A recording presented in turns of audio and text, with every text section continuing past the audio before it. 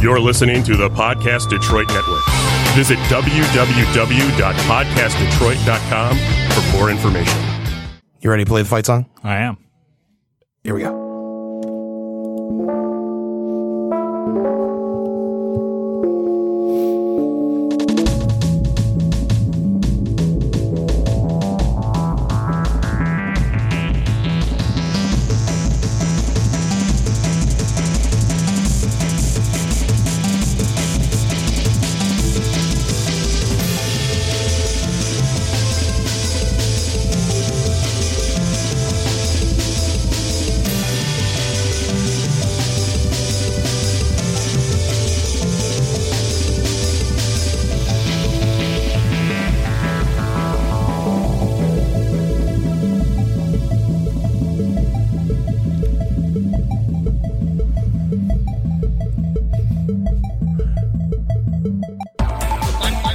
What? That ain't me. Okay, so I guess another program that used the studio had a bunch of other stuff queued up after. I was looking like, what? That was fun. Welcome to the 3DMs podcast. We're Jake. professionals, I promise. Yeah, I'm Jake, joined by Paul as per usual because we can't find anybody else to fill the third chair ever. No one loves us. Too late to change the branding. Yep, loves us enough, and we can't change the brand. I guess we could change the branding. I'd only be out like a couple $100, but I don't know. That's a couple $100 I don't have. Stick-to-itiveness. Stick-to-itiveness. Anyways, hope everybody's doing well. We have survived the polar vortex, and we are now here to talk about two of our personal favorite classes. Well, one of mine is definitely my personal favorite, and we're going to hop into that one first. But we're talking about Session 0, how to shape the world around your monks and your paladins when you sit down and you have that lovely little discussion of how everything works in your world. And we are going to start off with my unbiased, no opinion-based. No comment. No comment. Absolute favorite class on the planet, Paladin. It was the first thing I ever played. It was the first thing I wanted to play. It always, as for whatever reason as a child, the idea of the Paladin, the dude riding around in big armor, hitting things with smites and healing stuff always just seemed neat. And so we're going to start with that. Using my favorite bit of information that I get from 538, that little chunk graph. Like, I'm going to tweet at them later and ask if we can get like a year worth of this information. No, because I love it so much. No, There's so much great stuff. That's fair. Just, I feel like 538's already doing a lot of political stuff with the local climate. Yeah, so. Forget about that. I want D&D stats. Break it all down for me, Daddy. So, Paladins. According to 538, for that 1 month of information, they took over 100,000 characters made. Paladins are your 7th most played class. Interesting. Behind the usual 4, of course. Yeah, but behind, in this order, Fighter, Rogue, Wizard, Barbarian, Cleric, Ranger, and then we have the Paladin. Hey, Adam. So, your average Paladins are going to be, according to this at least, here's the top 4, the ones that, after that everything was a little too close to really count, but here's the ones that really stuck out.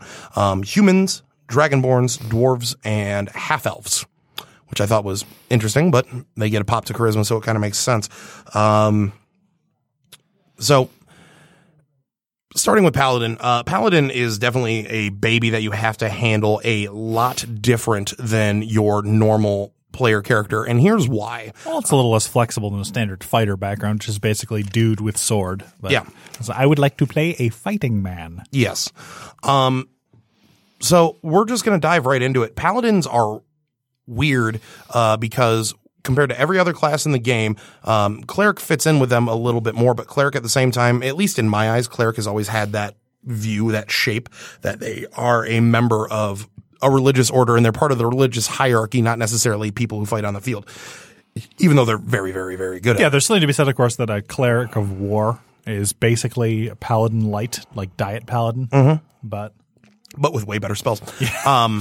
That's not hard. Paladin spells are not very good outside of the smites. But when it comes to deciding morality, Paladin, and because of the older editions, which we covered all of this in our episode where we actually just talked about the class Paladin in general. Check it out in our archives. Go back and find the stuff if you want to see it. If we were prepared, we would have had the exact... I'd give you the exact number. But we're not prepared. So, but they have this built-in morality that they have to work around, that has to be used and has to be, talked about and reasoned with all the time.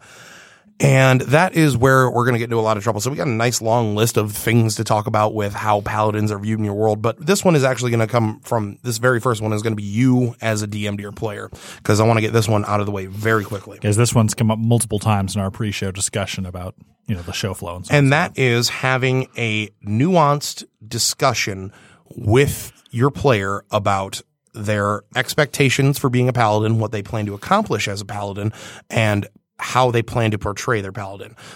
Even though it's my favorite class in the game, paladin is the one class that when someone says to me, hey, I'd like to play a paladin, I always go, cool, let me figure out what everybody else is doing. And I really consider Are you going to do something stupid that your party does not like? It's also a measuring stick against the players that I know. Cause I've always got a couple of fairly new players that I haven't completely figured out, how they tend to interact and what they do with my setting and interact with other players. But if I have some players that I know are going to be doing shenanigans, doing shenanigans, doing things that would immediately cause like a lot of squabbling, I won't say no to the paladin, but I'm going to be like, hey, so-and-so is playing a rogue, and so-and-so is playing a bard. And so between them, they're going to be stealing and fucking everything they can get their hands on. So if you're cool with being able to like look the other way and things like that, then that's fine, because we don't want nothing breaks down a session quicker than petty squabblings of morality. Paladin Dance hated that. Yeah, he did. So first things first, player wants to play a paladin. Cool. Make sure that you have a very good, firm understanding that they can throw down the, what is right, what's wrong is wrong, law is law, about that. They do tend to clash a bit with the less morally inclined classes, which is most of them. All of them, other than cleric. Cleric gives them a low 5. Cleric and probably wizard when they're not having no sense of right and wrong. Well, no, wizard at level 6 just decides that they can start to rule the world with their evocation might. So, Yeah, but pre-level 6, they're supposed to be lawful. Yeah, pre-level 6, they're pretty reasonable dudes. Oh, I was going to say, the other class we're talking about this show, monks, usually gets along pretty well with paladins, but we'll get to that in a bit. Yeah, we're going to cover that whole chestnut here shortly. So, paladins. First of all, let's just talk about how they're viewed in your setting and how you want to do them in your setting. Paul, I know you and I have very differing views on how we run paladins. Yes. In my setting, my paladins are, like most paladins, belong to one distinct church. There's a couple of paladins of like lesser faiths that are less militaristic, but for the most part, the paladins belong to one certain subsect, and their whole job is to go out and bump back against the things that go bump in the night. Your undead, your evil, your evil creatures and liches and demons and devils and all that shit. And the occasional douchebag fairy. Yeah, and that tooth fairy is getting a little handsy. Watch out. So, when it comes to paladins, too many teeth. Too many teeth. When it comes to paladins and, deciding how your world's based, there's a lot of fun stuff you can already do right away. I'm going to switch slightly into just another thing. It always comes back to how the slider is set on your hue meter of grim, dark versus noble, bright. I was actually going to hop to that in a second. I was going to talk about high and low fantasy, and then in that case, let's talk about the gradient meter. Of this access. So high to low fantasy, depending on where your stuff is sent. Either there's armies of paladins, a pretty typical high fantasy thing. Well, maybe not armies, but platoons. Something like 20, 40, 20, 40 paladins. That's I don't know. I call that an army. Well, I've got a military organization in my mind, but we'll save that for another day. No, I was just reading some of the comments here, and Dan's got something pretty interesting, but we'll talk about that in a minute. I got to segue to that smoothly. But, depending on how low the fantasy setting is, either there's going to be paladins everywhere making sure that evil doesn't show its face, or, that's going to be the lone wandering badass doing what he can to try to keep the world safe from what bumps in the night. Yeah, it's Knights Errant versus Catholic Special Forces. Yeah. No, that's actually the Catholic SWAT team, or the one dude who's just riding around trying to make the world better. But now I do want to talk about what you had talked about earlier, and this is the one class, again, where it kind of applies. And that is, what is the on the slider of grim dark, where everything bad happens all the time because nothing good can ever happen because the world's a terrible and place. whenever there is a candle of hope, it will be snuffed out almost immediately. Versus Noble Bright, where the good guys always win, the bad guys laugh maniacally, and Skeletor tells them to tone it down a bit. Yeah, Skeletor just tells them, "Hey, calm down, guys. You're being a bit dickish." On that scale of Noble Bright to Grim Dark, where does your setting fall?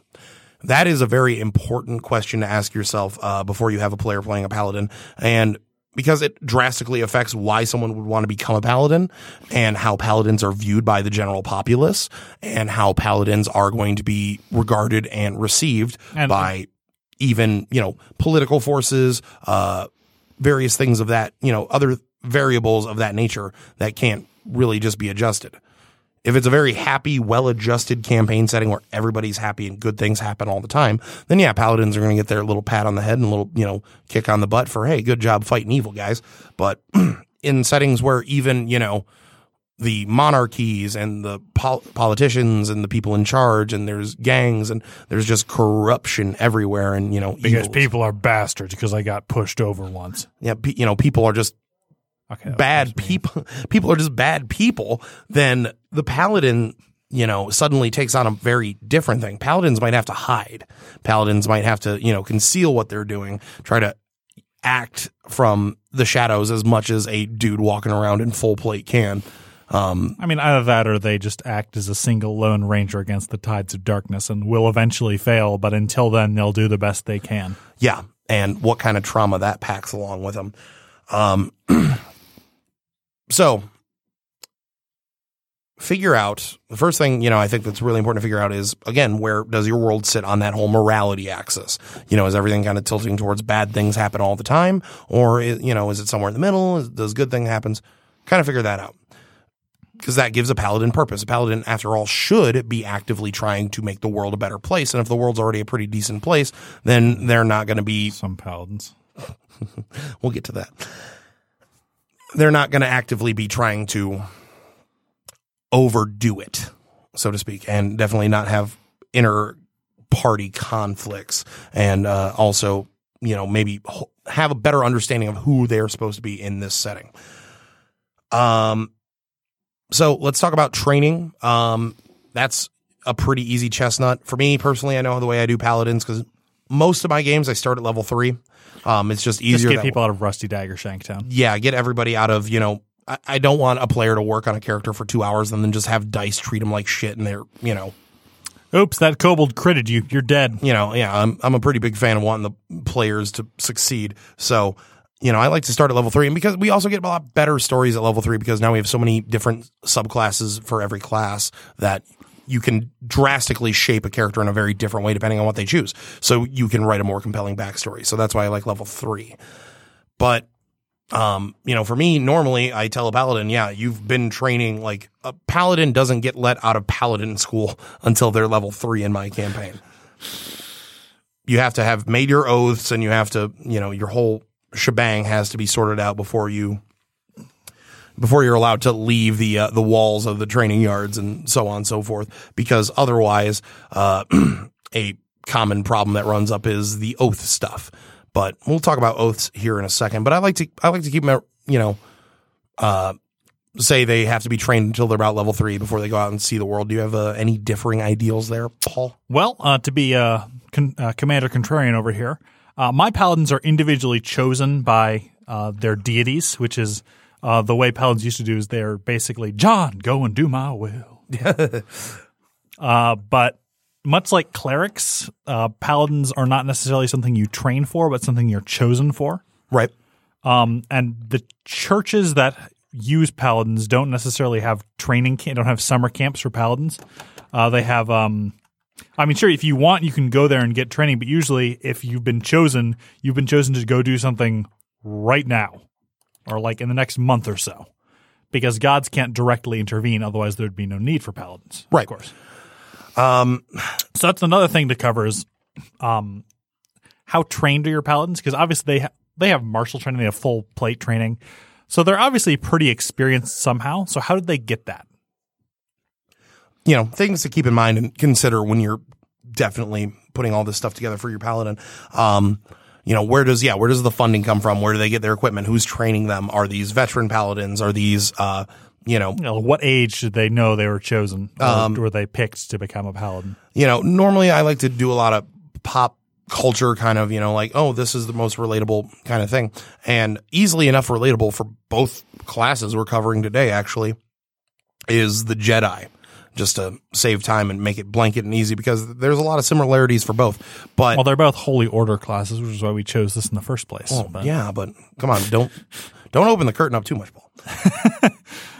Hey, we spoiled that last week. Yeah, but still. Anyway. So when it comes to, funding and semantics and little bits, the details that, you sprinkle in to try to make the campaign richer for everybody, make the world feel more alive so everybody has a much better time. Figure out where the money's coming from, the money trail, how they're getting trained, how everything's getting slapped together on them. And from how are they there, getting their mission? Do they have a cop boss who tells them they're a loose cannon and they're off the force? Yeah. Is there one paladin chief who yells at certain paladins for the way they handle things, like a 90s detective? And I go back in there and beat that prisoner until he gives us some information or something like that. Doesn't really work. Right, doesn't really work for paladins, but whatever. You get the idea, I guess. The next thing to really figure out, something to inform your players and your players' decisions, is their powers and where their powers come from and what their power base is. And what I mean by that is not necessarily the fact that they use divine spells. Because that's pretty common knowledge. But how powerful is the actual organization in the setting? So insight into my setting, the big, paladin order, if you want to call it, is called the Knights of the Solstice. And the Knights of the Solstice in my setting have basically, they went from being very small, now they're very large, and they have considerable, both political and actual martial might. They're a well-respected, government-free organization, perhaps the most powerful other than, my mages and all that shenanigan. Wizards. Yeah. That is not directly controlled by the government in my setting. It's a non-state actor. Yeah. So figuring out exactly how much clout the paladins themselves and the paladins that are around, the planet, like how much access to support. And, if a paladin walks into your lord's manor and starts throwing down the dick stick. I need your clothes and your motorcycle. Yeah. Starts doing Arnold stuff, or, just throws the dick stick down about, listen, damn it, people are going to die, and all that. Does the Lord go, okay, get this crazy man in armor out of my house? Or does he have to listen because fine. They're important. These are little details that can really help. And it gives a player a lot more agency and a lot more ideas when they realize that, okay, even though I'm a low level initiate of a very powerful organization. I represent my organization and can throw some of that clout around. Yeah, you can throw that political weight around. Little details like that, again, just help inform player action and helps player make, better decisions and not necessarily dumb decisions. It helps them make good decisions. And that's what we want. Well, and the other thing I was going to say is if your paladins do not organize into a specific like knightly or holy order, they obviously have a lot less political clout, but it also means they've got to deal with a lot less, I wouldn't say interdepartmental politics because that sounds way too buzzwordy for paladins, but less you should be doing this instead of this, or having to submit after action reports and requisitions for supplies to your actual bosses. Yeah. We're going to take a very abrupt tonal shift here, though, and because we got a lot of other stuff we want to cover, and we've got very limited time today. I got somebody right in after us, so if you want to see a Geek End update, well, just keep listening. Yep. So we're going to talk about Oathbreakers really quick. And I want to talk about... Wow, what a tonal shift right there. I told you it was going to be a little jarring. But Well, I want to talk about Oathbreakers, but I also want to talk about oaths in general. If you go back in our archives again and check out the Paladin episode, we talk about oaths a little bit and all that stuff. But we talk more about the history of the class. And I'm very happy with the oath system because it allows us more flexibility. Then paladins must be lawful good, and blackguards must be chaotic evil. You know, yeah, blackguards have to put X amount of kittens in a got 'em. blender a day to fucking maintain their power source. Like, it's dumb. It's really dumb. I But must eat this many toddlers a day, with, else my lord will lose favor with me. So when it comes to Oathbreakers and oaths in general, I mean, just 2 seconds on the soapbox. If you're, as a DM, actively looking for ways to make your paladin fall, go fuck yourself. No, that's sincerely from the bottom of my heart. Like, if you're trying to just make your paladin fall for your fun and your fun alone, go fuck yourself. From there, you know, it's because it is a compelling trope, and it is something that a lot of us have seen in television and, you know, have loved things, you know, But they like have that. to have and redemption arcs, but it's got to have meaning, and it's got to be informed by player action. One of the worst It has stories. to be a choice by a player, and not you putting them in a trolley problem where either way X amount of babies die. Yeah. One of the worst like falls I've ever heard of came from a friend of mine. He was playing in a game, and he was playing a paladin, and he went to loot a corpse of the bad guy because he had a key, but because he was the one who was stealing from a dead body, the DM made him fall. And I literally threw a chair. I was so mad because I'm very passionate about First my of all, paladins. you're an adventurer. Looting dead bodies isn't even a skill because everyone is assumed to be proficient in it. Regardless. So the beauty, Oathbreaker is a much better story than turning into a paladin. A fighter with no bonus feats. yeah. If you know, we could really dive into all the subclasses and do a heavy breakdown on various oaths and how all those work. But as it pertains to Session Zero stuff, I think it's really important for a DM to work with a player, much like you would work with a significant other on on that marriage ceremony. Work on some oaths. Even though they've got like the ideals listed in the book, I think that if you actually put words to paper and you make a solemn vow to Saint so-and-so, Justicar X and Y, and have them get into that, again, this adds just another little layer of character development, of informed agency and player action. A code of conduct that they feel that they're not just making up as they go. Yeah, they're not making up. They feel like they're actually honoring something. Again, immersion is the the drug. start of role playing. Yeah, immersion is the way to get everybody to have fun. And when everybody's sucked into what's going on, then they have fun. And that is a great way to add little details. Now, sit down with your paladin, talk about their oaths, talk about how serious they are. This goes back to what we were talking about in the beginning, where make sure, let them know not to be a stick in the mud, but also have them stand for their convictions. Playing a nuanced paladin is very hard.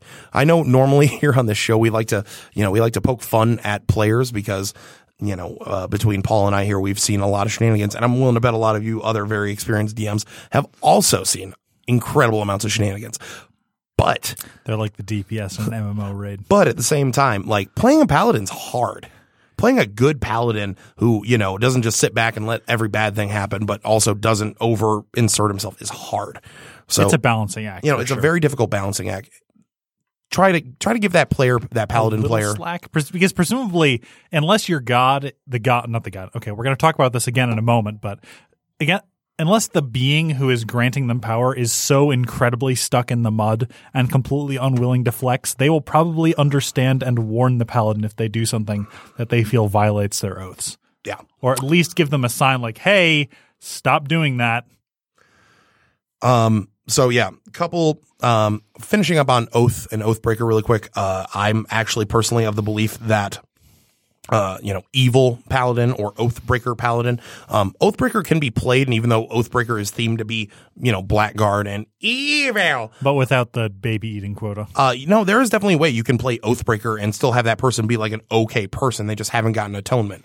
I mean, after all, also they're a loose cannon. They don't play by the rules. Well, sometimes, it's, they can be a good, compelling character, and they can still be a good person, but just in one situation, they made what could be considered the wrong decision. A very hard wrong decision. It's not like they don't feel bad about it, and maybe they don't even want to seek atonement. But they still think it was the right thing to do at the time, and they still fell. Yeah, so that is something worth considering, and don't just poop on somebody playing an Oathbreaker because they want to be the evil guy. I mean, you can do that because that's kind of childish, but okay, enough of that. If the argument's good enough, let it happen. That's pretty much where I sit. Because why do you want to be an Oathbreaker? So I can grind kittens into dust. Okay, yeah, no, that ain't happening. All right, power sources. Yeah, that's. We were going to talk about briefly. I believe Dan mentioned something in chat that we were going to touch on briefly when it came to the power sources of paladins. Yes. So first of all, I want to talk about the power source thing a little bit. If you pay attention to Reddit and the Facebook group that we're currently sharing to, the Dungeons and Dragons 5th edition group, occasional Twitter, the occasional Twitter topic, but this comes up all the time. Atheism when it relates to clerics and paladins. We've already said our piece on that in a couple of episodes. So I'm going to summarize politely. Why are you playing a divine power class if you don't want to have divine power? I mean, Dan has a reasonable assumption, but if you want your powers to come from some nebulous force, what are you swearing an oath to? Yeah. So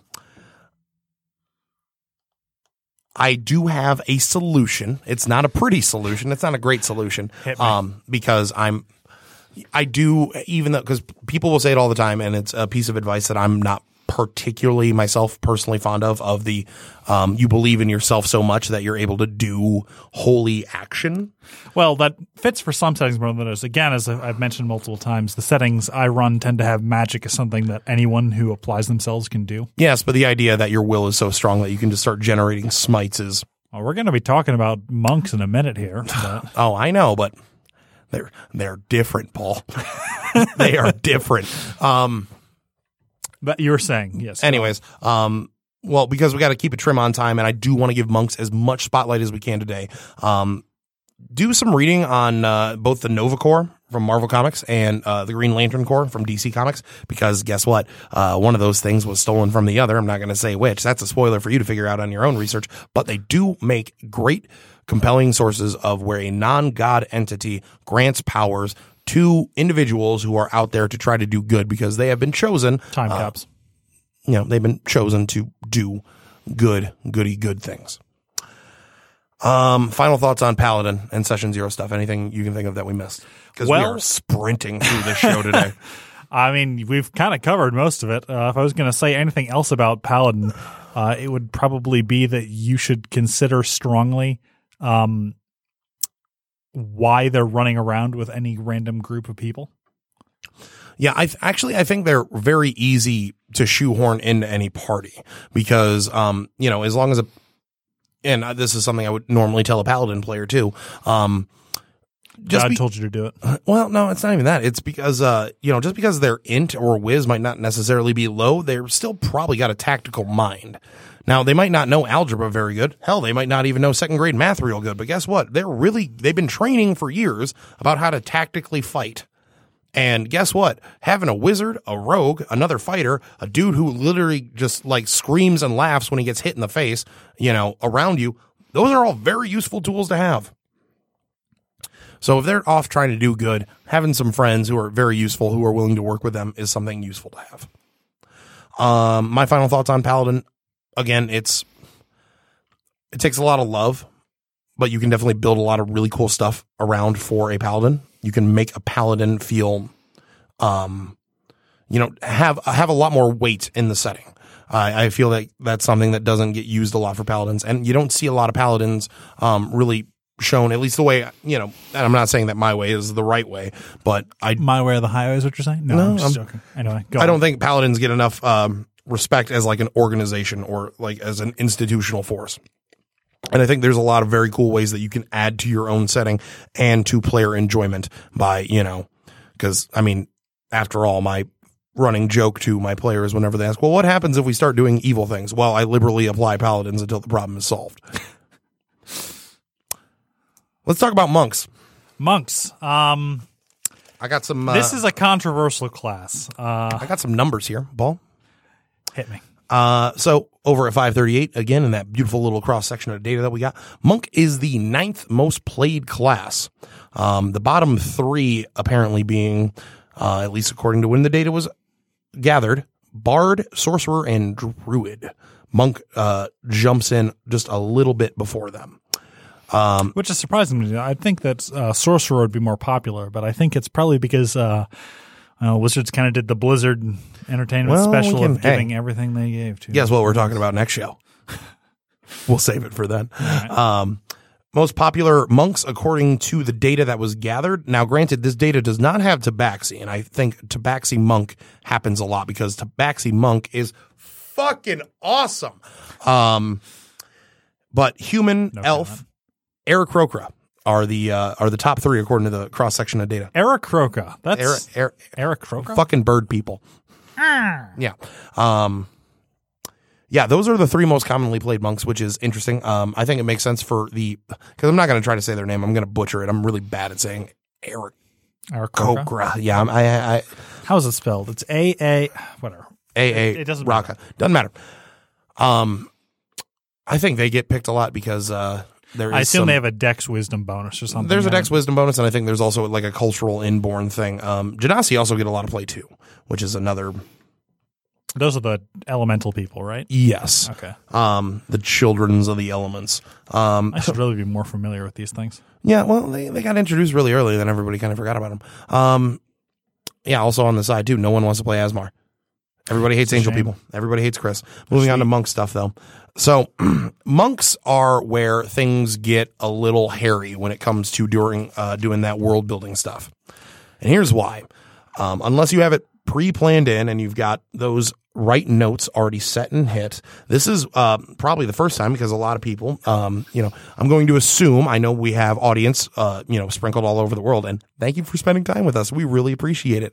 But for the most part, I'm going to assume that our viewer base is mostly American, and I'm going to go off of what we were taught in American school. And what we're taught in American school is the history of America and some of Europe and a little bit of Europe. We get some Mediterranean and a snippet of Europe and a snippet of Mediterranean.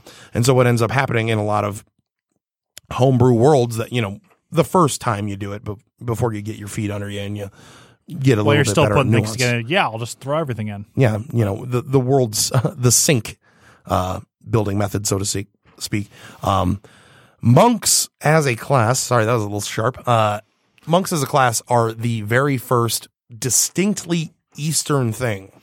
You can run the rest of Dungeons and Dragons as entirely set in central France in 1200. Charlemagne, or German, have Germany and England and all those parallels. Generally speaking, despite Wizards' best efforts, and thank you, Wizards, because I think this is quite not clever, but quite interesting and good of them to do so. Most Dungeons and Dragons is assumed to be set in Western European fantasy. Yeah, but it's.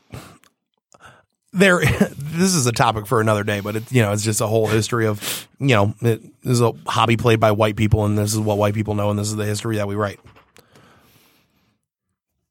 It's changing now, thankfully, but we're getting better at it. But the thing is that the monk is controversial because it's very distinctly an Eastern monk thing, because you don't have the monk class is not about drinking beer and writing Bibles. Yeah, it's not about copying down Bible stuff and then, making that sweet, sweet Trappist ale to keep your monastery open. No, this is about the traditional Shaolin and Eastern martial arts. Although that's such a wide category. Well, whatever. We got a lot to dive in here, but yeah, let's keep this show So moving. It's inspired heavily by Shaolin monks, who are mostly known, despite their beliefs, for being martial artists. Yeah, you want a pop culture reference for what a monk is? Have you ever seen anything where they do martial arts? Congratulations, you've seen your pop culture inspiration for the monk class. Yep.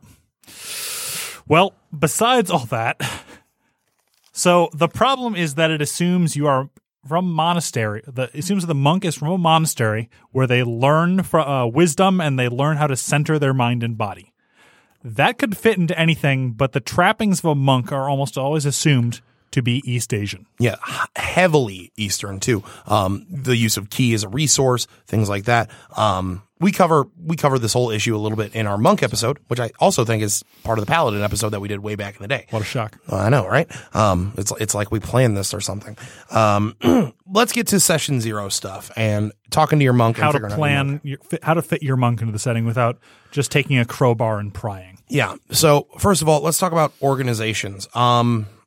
There's 2 real schools of thought to monk, and this is, of course, entirely me soapboxing, so bear with me. But the first one is the default assumption, which is that you go to a monastery, you get trained, and then you're presumably sent out in the world in order to gain experience before coming back and being a sweet martial arts instructor for the rest of your life. Yep. Cushy job. A lot of tenure. The other one is you go to a single master and you buy him gifts, him or her gifts, and you scrape and bow until they teach you how to flying kick somebody through a brick wall. Yeah. Which is also my favorite. I think on Twitter I'm going to share that article later. No, there is an article that I absolutely love about a American man who went to China recently to learn how to do sweet kung fu stuff, and it was everything he did not expect. And don't meet your heroes. It is a hilarious and delightful and enjoyable read. So yeah, it's either you're training with somebody on the top of a mountain or you're going to a monastery. That said, there's of course the third path where you're training yourself, but we'll get to that in a bit. This isn't really so much organization as it is training methods. Yeah. So talking to your player, obviously figuring out what they want to do. Do they want a kung fu backstory, or are they going for more gritty martial artist? And more importantly too, I mean, putting it in your setting, how prevalent are the martial arts in your setting? One of the problems about having, a smattering of races that are sentient, have cultures, histories, and doctrines and things like that, is that, even when you look at our real world, we're all just humans, everybody has a developed martial art, no matter what. And you can say America doesn't really have a martial art, but at the same time, it's Semper Fu, actually. Yeah, it's marine martial arts. Well, there's Semper Fu, and I was also going to say that MMA, even though it gained traction all over the world, it is, America is the hotbed Do you for mean MMA. 15 minutes of sweaty crotch punching? Okay, we're going to fight in the car later. But taking a moment to research martial arts of the world and perhaps base things off of that rather than just stereotypes of Shaolin monks, which we'll get to in a moment. Which, yeah. Considering what martial arts are active and around in your world and having that conversation. And then also, I am a little fond of giving players like a tiny bit of homework. I mean, I'm not going to, say, I want you to write me 30 pages of backstory, but if I want you to write me the backstory of your monastery. I did a session 0 last night actually. And, I'm going to rope this one in here really quick because it is related a little bit. He wanted to play a Blade Singer wizard. And he wanted to figure out, he wanted to use certain weapons and come up with a form. And I was like, okay, cool. So let's sit down and I want you to figure out the form, develop the martial art. Tell me all about it. And then I'll make it happen. And I'll write some stuff in the world and we can work together on it. That's the same thing with monk stuff. If somebody wants to play a monk, really cool. If they're a little lost on their ideals for monk or they don't like what you have in your setting, this is where we come to one of our patented phrases here on the show. Let your players do the work. No, I'm actually going to take a brief moment to talk about one of the best things I ever had a player write for me, and that would be to Mike. So I hope Mike's actually listening to the show this week because he tunes in every now and again. I know this story, but go on. A mutual friend of ours by the name of Mike played a monk in one of my campaigns, and I hadn't really come up with any monasteries yet, and I was kind of struggling with it because everything I came up with just felt too cliche and too forced, and just kind of vaguely racist. Yeah, vaguely racist, and just didn't have all the. It didn't feel real. It felt like a caricature of what you would see, and I've gotten a lot better at it, but at the time I couldn't figure shit out. So he came up with a monastery. It's also worth mentioning that Mike is a black belt. And the name of the monastery was the Fraternal Order of the Brotherhood of the Flying Fist, which is a monastery that bases their entire training, doctrine, and ideals on the fact of going out and fighting everything until you find that bigger fish that finally flattens your ass. The idea of being a brother, peel yourself off the ground and head back, and that's how you know you've become a real monk. Yeah, to be a brother, to be a member of the Fraternal Order The Fraternal Order of the Brotherhood of the Flying Fist, and you have to say the whole thing. You can't shorten it. Every time. Is, they are, in a way, they're almost frat bros. They challenge everybody to push-up contests. They're out there to prove that their martial art has made them strong. They're not bad people, but they just want to prove to everybody that, hey, the way they do things is the way to kick everybody's ass. Egotistical does not necessarily mean evil. Please steal that, by the way. If you ever end up using the Fraternal Order of the Brotherhood of the Flying Fist, let us know, because it's pretty good. It's one of our favorite running jokes at the table, no matter what.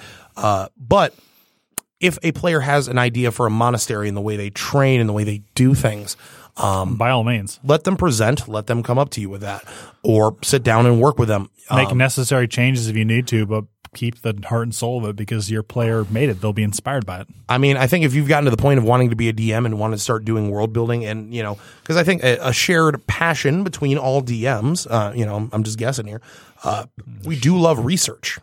I do love learning things about history and other cultures and things like that. That's always been a fun thing. Like learning about the history of martial arts from all over the world is fucking sweet. There's a lot of really cool kung fu. There's a lot of really cool martial arts from different parts of Asia and Europe and, Africa and India. And there's just so much really neat stuff out there. So sitting down and figuring out how these actual martial arts function in your world is a great way to start. From there, let's talk about reasons for training and reasons for becoming a monk. I think this is the most personal based one. Yeah, this is not something I can easily generalize. So we'll try to cover as much of it as we can.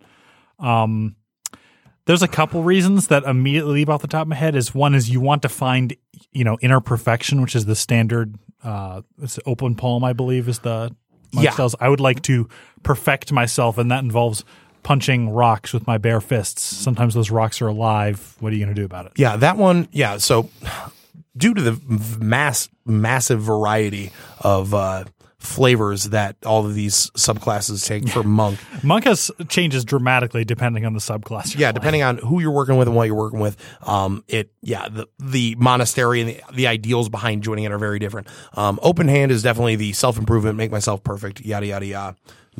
The Kung Fu should improve life for everyone. Yeah, Kung Fu improves life for everybody. Do your yoga. It's good for you. Where things get a little dicey is like we have Way of the Shadow. Ninjas. Which is, I wouldn't just call them ninjas. Like rogues do ninja shit. Fucking Way of the Shadow. Rogues don't run up walls. Yeah. Rogues, Way of the Shadow does scary ninja stuff, supernatural ninja stuff. If you've played Legend of the Five Rings, it's shinobi versus actual ninjas. Yeah. And then we got Radiant Soul. Which is Sun Blasts. Yeah, which is we made Goku jokes. Yeah, there's Goku jokes. Goku jokes for days. Even though, actually, fun fact, Radiant Soul predates Dragon Ball. Wow, that's astonishing. Honestly, I've been saving that one for the show. Is Goku ripping off Radiant Soul? Yeah, yes. Ain't that fun? Regardless. Damn you, Akira. No, but depending on we got Way of the Four Elements. We've got bad, unless you fixed it. Yeah, unless you use the revised.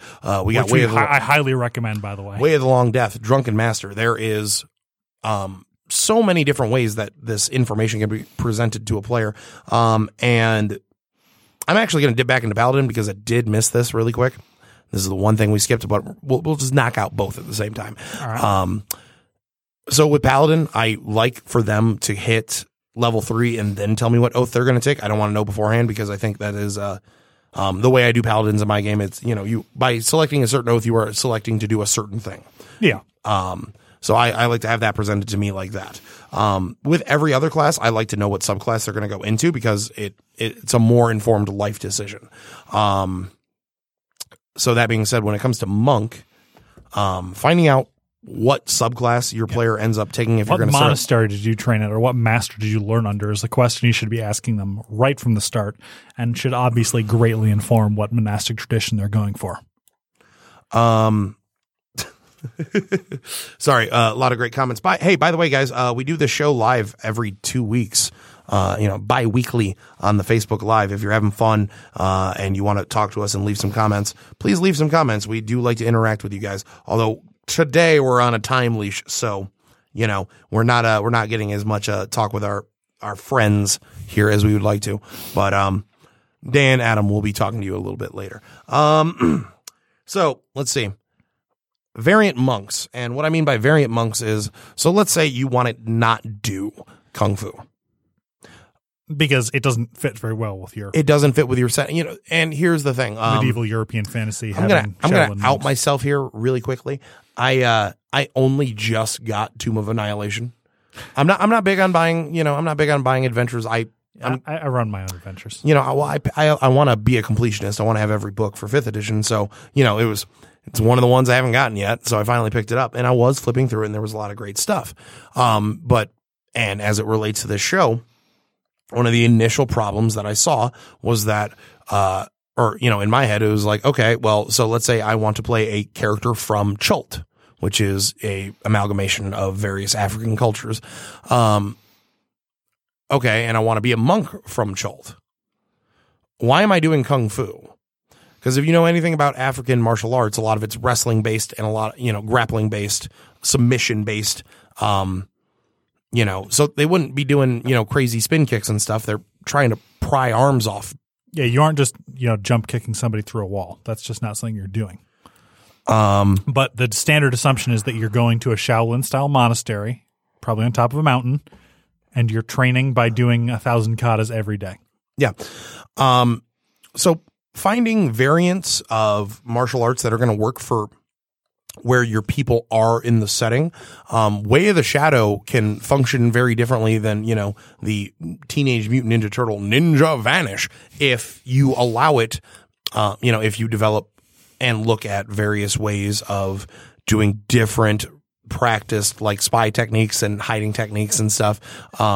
There's no way that Way of the Shadow monk can't like be in a ghillie suit, If that's a pretty funny mental image. I know it's a very funny mental image, and it's ghillie a little suit sprinting up the side of a wall. Yeah, it's a little extreme of a metaphor too, but you get the idea. Yeah. It doesn't always have to be ninjas or Asian, Oriental themed. Yeah, we're talking about this also is that it can also feel a bit awkward as a white guy to be sitting around there and talking about. Not necessarily Asian philosophy, but the sort of wuxia-styled martial arts and doing the kung fu koans, koan, something like that. It just feels a bit wrong, so adapting it might be a good idea. Yeah. Let's see. Final thoughts for Monk, because, I guess there's a lot more for me to talk about, but we're kind of running out of time. No, we're running out of time, and I'm going to let you finish. The bluntest way to say it, because we've been kind of scrambling around this now for the last 10 minutes. Bluntest way to put it is you can do, when you're doing your world building and your monk stuff, it's very easy to come off as accidentally racist. And you're not wrong. And it can be very hollow and it won't have a lot of heart behind it. The important part of doing world building and doing stuff to improve player enjoyment is to be genuine. And for there to be depth and actual thought behind everything. If you just, as much as I love Kung Fu movies and, as much as, like I grew up on Bruce Lee, like I'm not as good at sitting down and having a deep fleshed out monk, monastery. It's not something I'm good at. I've gotten better at it. I'm still not at where I want to be with it. But if at any point, you feel uncomfortable with it, just don't touch it. Let your players handle it. And, just try not to worry too much. Yeah, try not to worry too much about it. Paul, I want you to finish up the show, bud. You got a lot you want to say about Monk. Well, one of the things that needs to be said briefly is that Monk doesn't necessarily have to be training in a monastery and doing martial arts, because we talked about different traditions. One of the ones that gets used a lot is luchador-style wrestling. Another one would have been somebody important to me died, and now I trained by doing nothing but punching bricks for 6 hours a day, and I've mastered inside and outside. I'd have no monastic training, but I'm really I really have an awareness of the self, and I want to be the very best and punch the shit out of someone. Monk is a lot more flexible than people give it credit for, but there's as much as I love it, there's a good reason it's one of the more controversial classes. Go on. Well, No, it just seemed like that was a very pregnant pause. well, I'm not going to talk too much about Pathfinder and 3rd edition and what they did to poor Monk. Yeah, no. By the way, thank you, 5e design team, for giving us Monk back because For not putting it at the bottom of tier 6. for just having it being the most abysmal, accidentally racist thing that exists. It's actually a good class. Like, it's actually a lot of fun. It falls apart a bit at the later levels, but it's one of the best damage dealers in the early game. Yeah, no, it's, when it matters, because guess what? Not every game's going to make it to level 20. So, levels 1 through 15, guess what? You're going to be using a Monk for practically everything. Yeah, you're going to be blowing shit up. The other thing is that Monk has a sort of weird problem where it's got a toolbox of abilities. So you need to sort of describe how these abilities work and where they come from if you're not going to be using the generic Shaolin Monastery backstory. Like, how is your character able to run up walls if, again, using the previous examples, they're a masked wrestler, or they just really want to punch somebody really bad? Yeah. Or perhaps they have personal reasons to not want to use weapons. Why can they jump 30 feet? It's, and there's various other forms like that, like the idea of, because one of my favorite Monk concepts that I want to play, I got 2 Monk concepts that I love to play. I like doing Way of the 4 Elements, but it's a boxer. Because that's a punch. Exactly. I'm Hitmonchan. How you doing? I like doing that. And then I also, because I'm a giant wrestling nerd, if you've paid attention to the show long enough, it sneaks in whenever I can get it in, but thankfully the grappling rules in 5e are not bad anymore. They're not bad. There's still not really much support for it. I do my homebrew stuff that works out pretty well. But the Traveler rules, look up the Traveler grappling rules. They're amazing. But yeah, because I'm a big wrestling fan and there is such a beautiful, deep, story tradition with Lucha Libre and the masks and the families involved and all that.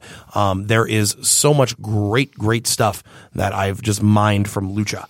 And, I love to use in my setting because, it can be played for hokiness, guy in a mask. I do feel it tends to get used a lot more for jokes than actual seriousness. Which is a shame because, it's a long-standing tradition. A guy wearing a badass mask and going, this is the mask that was worn by my father, his father before him, my uncle, my cousin, and, my little sister. You about to get your ass whooped. It's great stuff. There's a lot of great stuff. Finding and using various other warrior cultures, is important. Or combat, not warrior culture per se, but fighting communities and fighting like styles and spirits, I guess, is a weird way to articulate it, but that's what I'm going with. Metaphor's committed to now. Yep, Go. is going to be your key to survival. The last thing I do want to say before we head out is you should ask your player why this monk has headed out of the safety of the monastery. If they're not working at a monastery, obviously, then the reason why they're running around being a murder hobo is a lot more apparent. That is to say, if you're trying to avenge your family and you just trained nonstop for years at a time, then obviously you're looking for vengeance. If you got your training from a single dude or dudette on top of a mountain, well, your training's done. Time to go out and use that stuff. But if you're in a monastery, why did you leave? When are you going to go back? Well, were you kicked out or you sent out on a journey?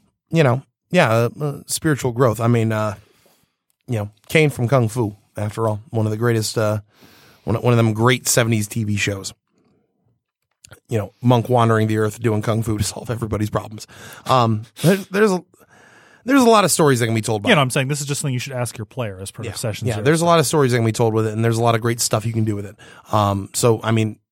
Best way to help your monk player is do your research and try to create a combat culture where you can, is, I guess, the cutest way to sum it up. We're about out of time. We need to like it. So. Yep.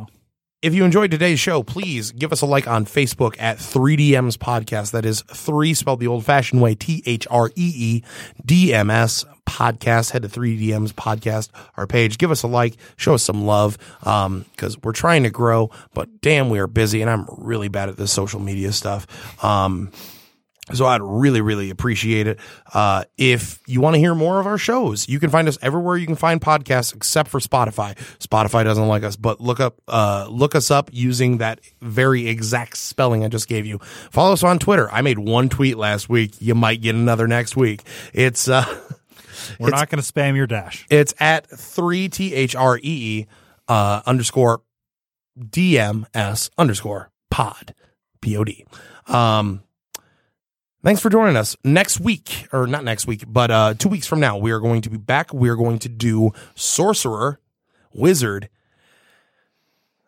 and that cantankerous character who cannot keep his husband's bulge hidden away, the Bard.